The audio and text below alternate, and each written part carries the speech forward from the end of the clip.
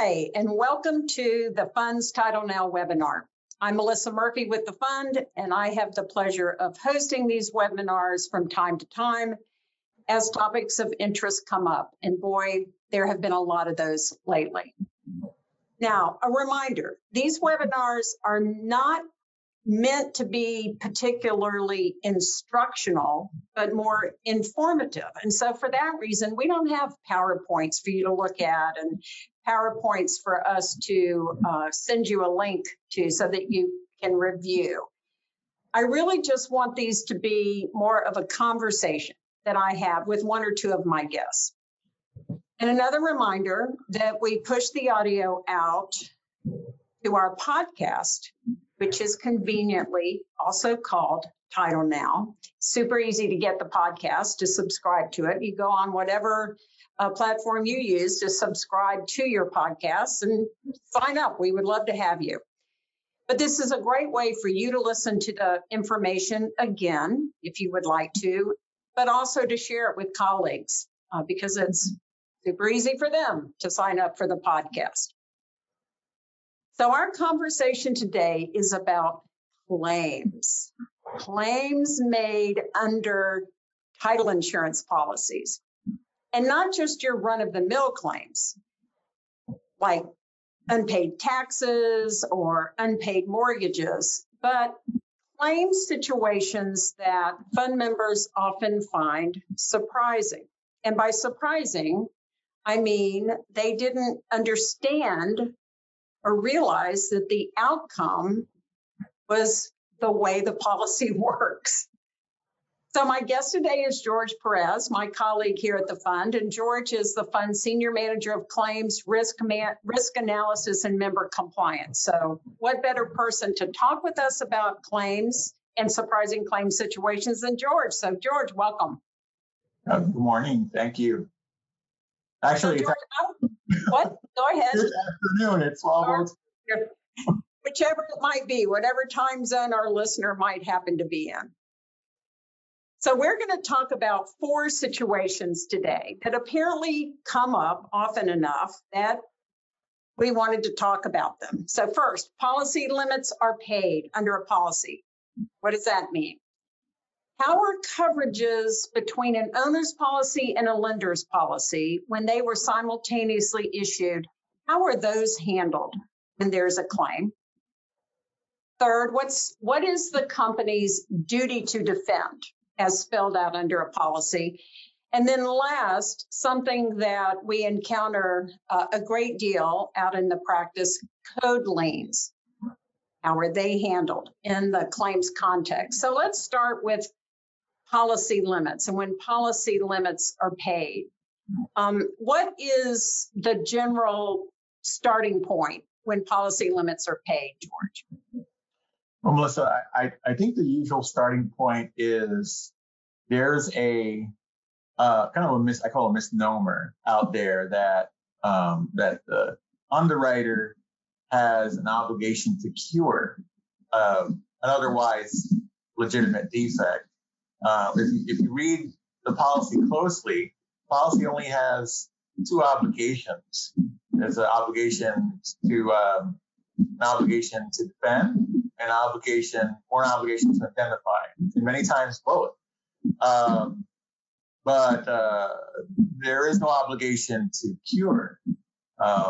There is an option to cure under paragraph 7 or condition 7. And many times that's misconstrued as some kind of duty on our part. Yes, an option to do something does not necessarily translate into a duty to do that. I get that. So what are some examples of situations in which we have made the decision to pay policy limits and then people are surprised by what we don't do after that? Sure. I'll give you a couple of examples. So let's say somebody submits the claim, "Dear Fund, I bought some property, I have this policy, and I recently found out that there's a lack of a legal right of access." And we do our due diligence on the claim side and we come to that same conclusion. Or there might be an instance where there's a failure of title, not necessarily tied to fraud, but let's just say a significant break in the chain, or some other thing that contributes to a break. Yes, those are covered matters, and somebody like myself can sit and say, well, I'm at a crossroads. What do? Do I undertake some action to address the problem, or do I tender policy limits? And from time to time, we'll make that decision to tender policy limits. And basically, that's all we need to do. It's effectively we pay and we're done. Well, that's an interesting way to put it. We pay and we're done. I like it, but it sounds a little harsh. So let's give a little bit more color to the reason why we might make that decision. The first example that you gave was lack of access. And certainly when you are considering the cost associated with fixing that covered matter, getting access to a particular piece of property, which, if I'm remembering my law school classes correctly, you could have a prescriptive easement, you could have a statutory way of necessity. And if you're weighing the cost of undertaking that effort versus the face amount of the policy, it sounds like making the decision to pay policy limits must come up when you're dealing with fairly low transactional amounts. Is that your experience? Absolutely. I think that a good 99+% of the time when we're making this decision to basically pay the policy limits is usually on smaller policy amounts where we're making a conclusion that there is going to be an extraordinary amount of cost to cure, and that when you weigh that cost to cure versus our policy exposure, it makes more sense to basically tender the policy amount. I would suspect that often upsets the insured and or the member that perhaps issued the policy. Hence, we are including it in this webinar today because that is a surprise to them that we have the option to pay policy limits if the cost to cure is greatly in excess of that. You did mention fraudulent deeds.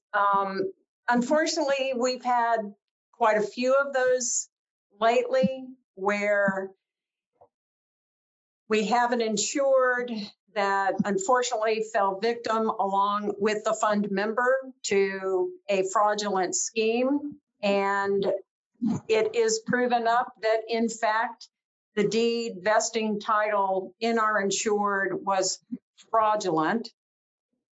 And how are those policy limits generally handled? Well, obviously those policies could be any, from very nominal amounts to even significant amounts. But the, it is the crime du jour for 2022 and 2023 when it comes to real property. We put a lot of energy and effort into determining whether the allegations of a fraudulent deed are accurate, and unfortunately, most of the time our conclusions are they are indeed that way. In other words, yes, this deed is a product of a forgery, of a complete failure of title, and we end up tendering policy limits. I think what usually happens, the difficulties that arise after that is, many times the insureds are like, well, what are you going to do now? Right? Okay, thank you very much for paying me. But what are you going to do to clear up this, are you going to do anything to clear up the title issue for the previous owner? And the way the policy is written, once again, we have no obligation to do that. We might make suggestions that, they should, quote, return title back to the previous owner, maybe by something as simple as a quick claim deed, or it's not something that we're charged with the task of undertaking to do on behalf of our insured owners. Well, our insured would not care so much about clearing the title, but the true owner of the property, because of some involvement with the fund member, who knows, might have the expectation that because we insured a fraudulent deed, that we then have the obligation to the true owner to clear up the title. But what I'm hearing you say is, no, that's not the case.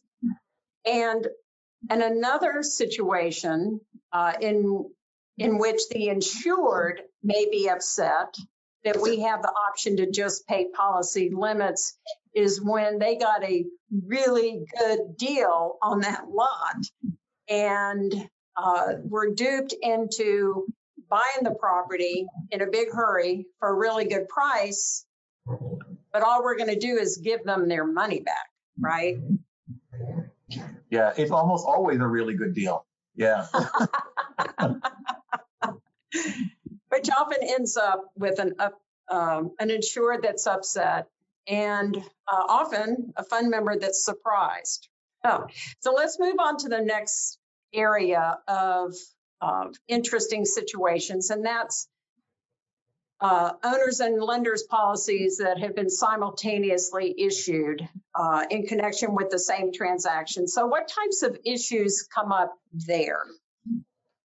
Oh, okay. So, obviously we're all familiar with the whole simultaneous issue owner and loan policies. Usually where this comes up is where we have the most common is where we have a complete failure of title. So for instance, we were just talking about forged deeds. So you can have complete failures of title, obviously, with forged deeds for a host of other reasons. But when we have, if there's no way to fix anything, and now it's a matter of paying damages, we're kind of at an odd crossroads.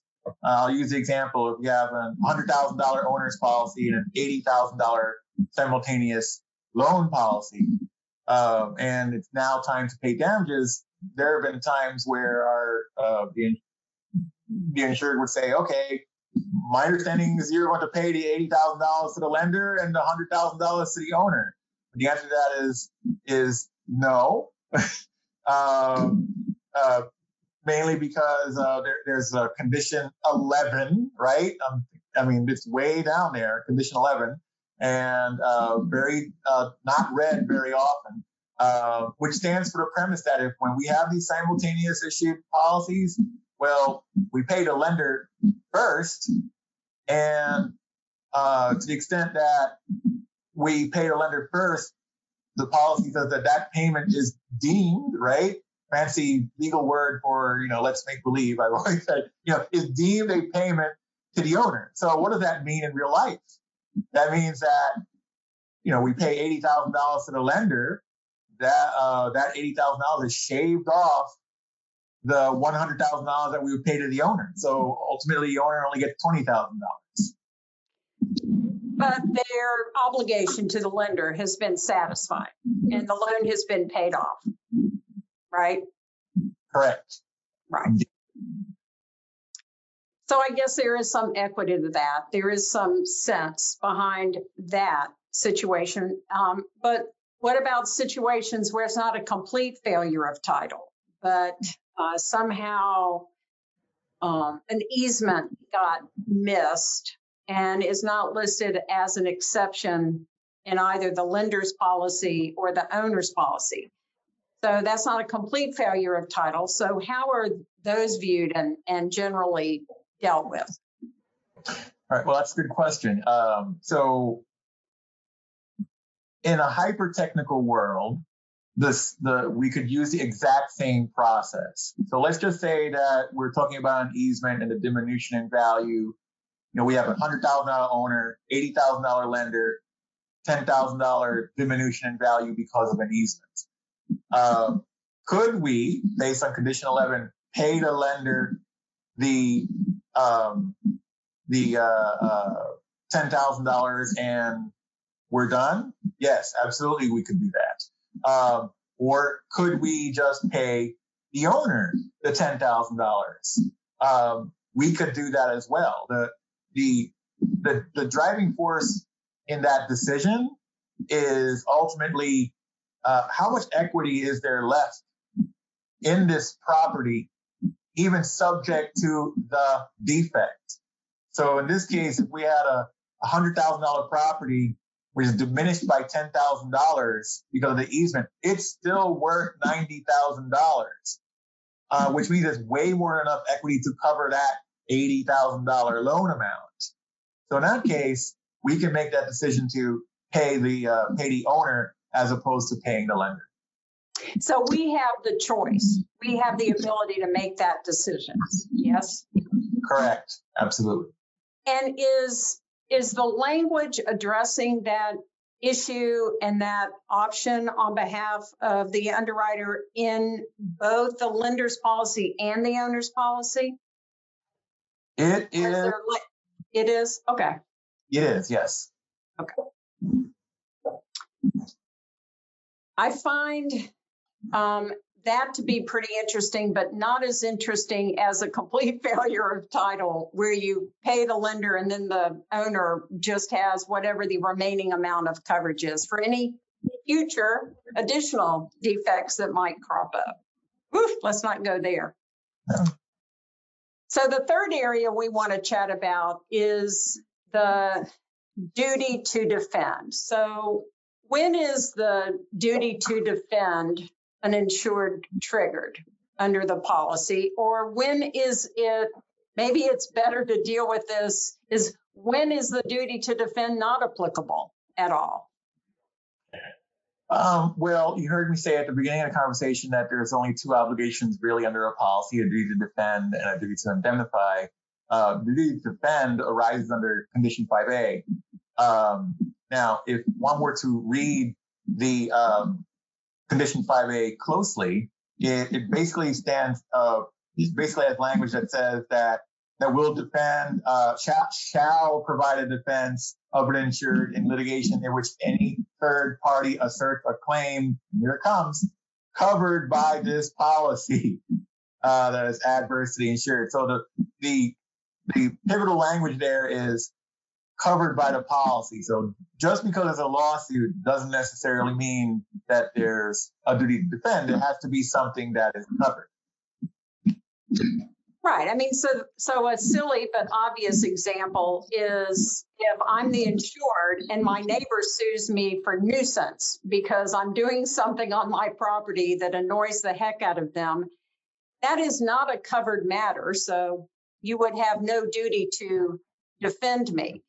But what are the types of things where my actual ownership or title to my property is threatened or challenged, but you don't have the duty to defend? What are the typical situations that come up where people are surprised that you have no duty to defend?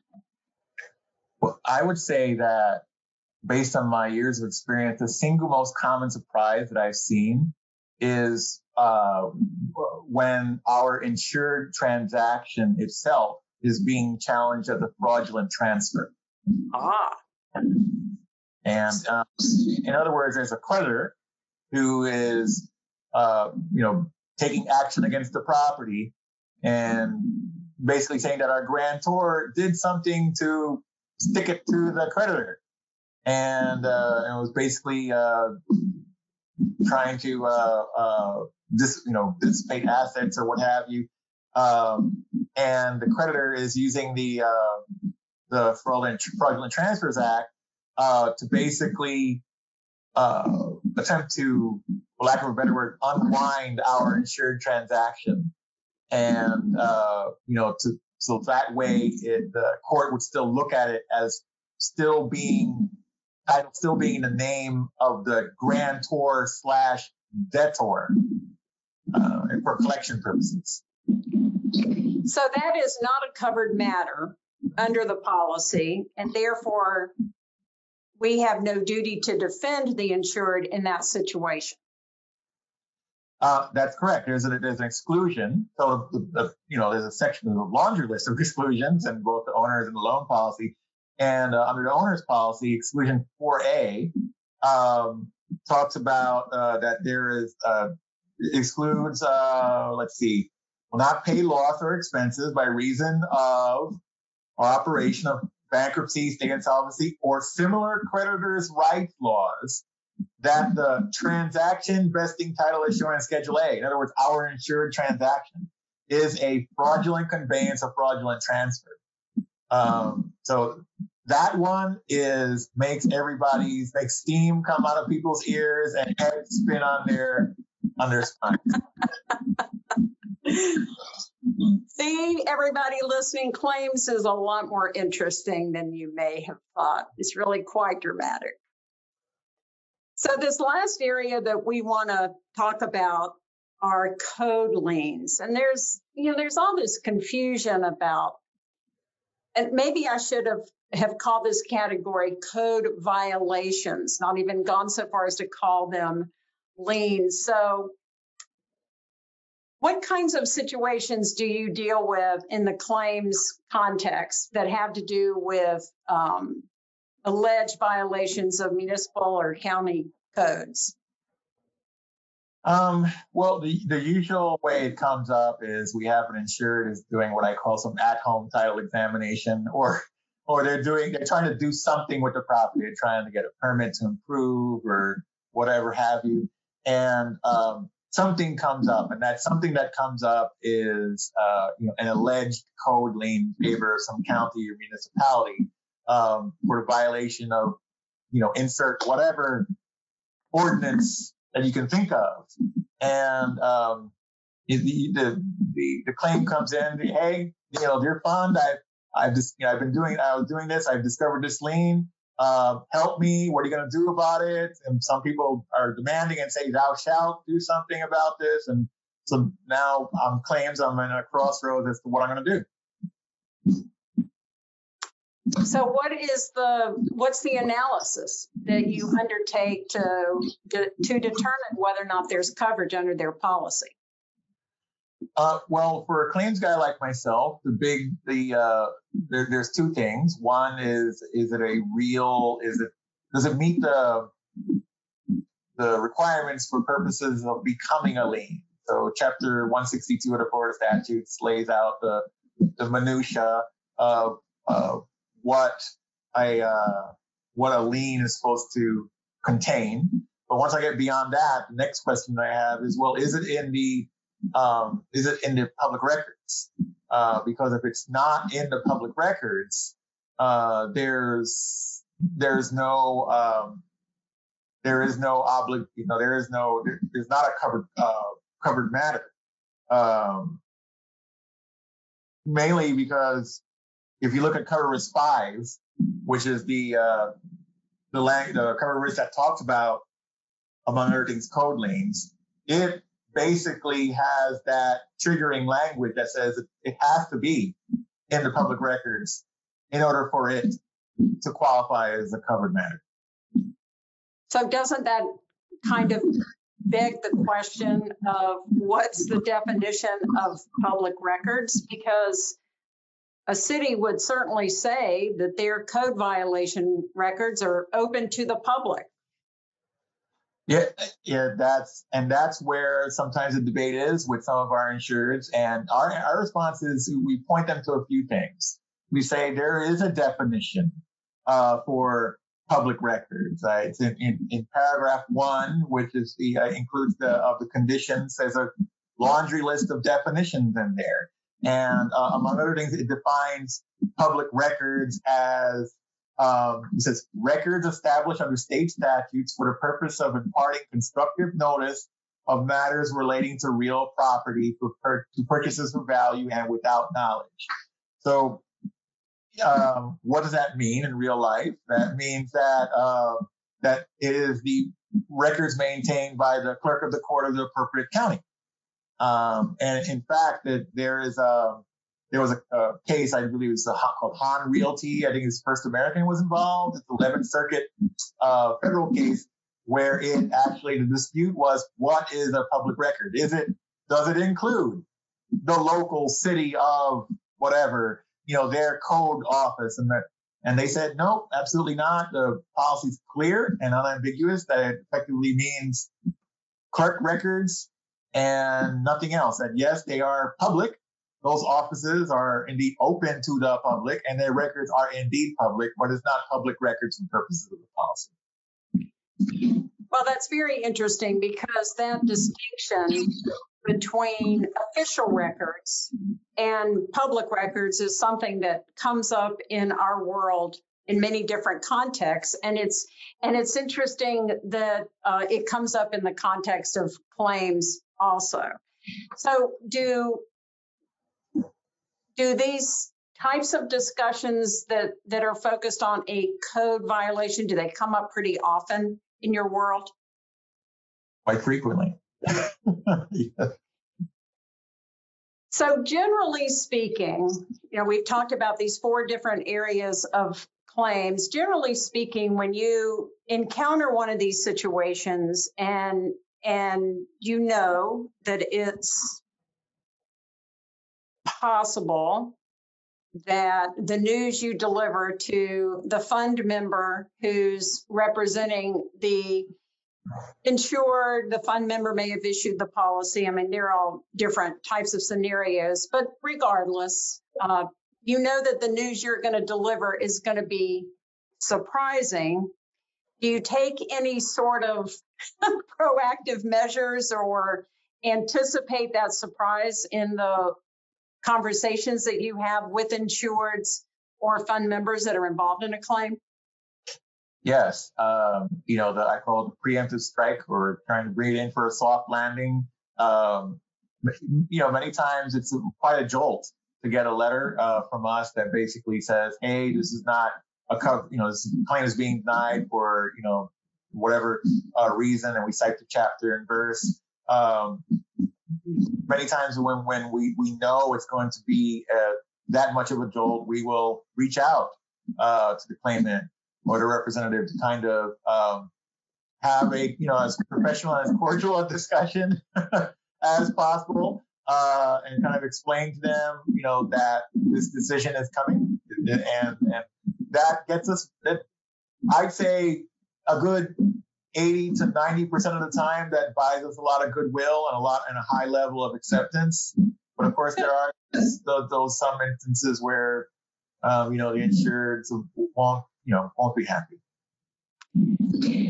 Well, hopefully this webinar has helped bring a couple of hundred people along the knowledge spectrum of what is covered and what's not covered, and how claims works and what options we have. So for that reason, I hope we've been successful today, George, so that maybe the next time a situation like this comes up and you call the insured or their representative, they'll say, oh yeah, I understand. I get it. That would mean we were successful today. So thanks, George, for your time and your expertise, because you certainly know more about claims than anyone else I know. And thanks to our listeners for tuning in. Hope this has been informative, if perhaps not instructional, but at least informative about the way a lot of claim situations are typically handled. And let me remind you again, we'll push this out on the podcast so that you can listen to it or share the information with colleagues. But as always, thank you for your support of the fund.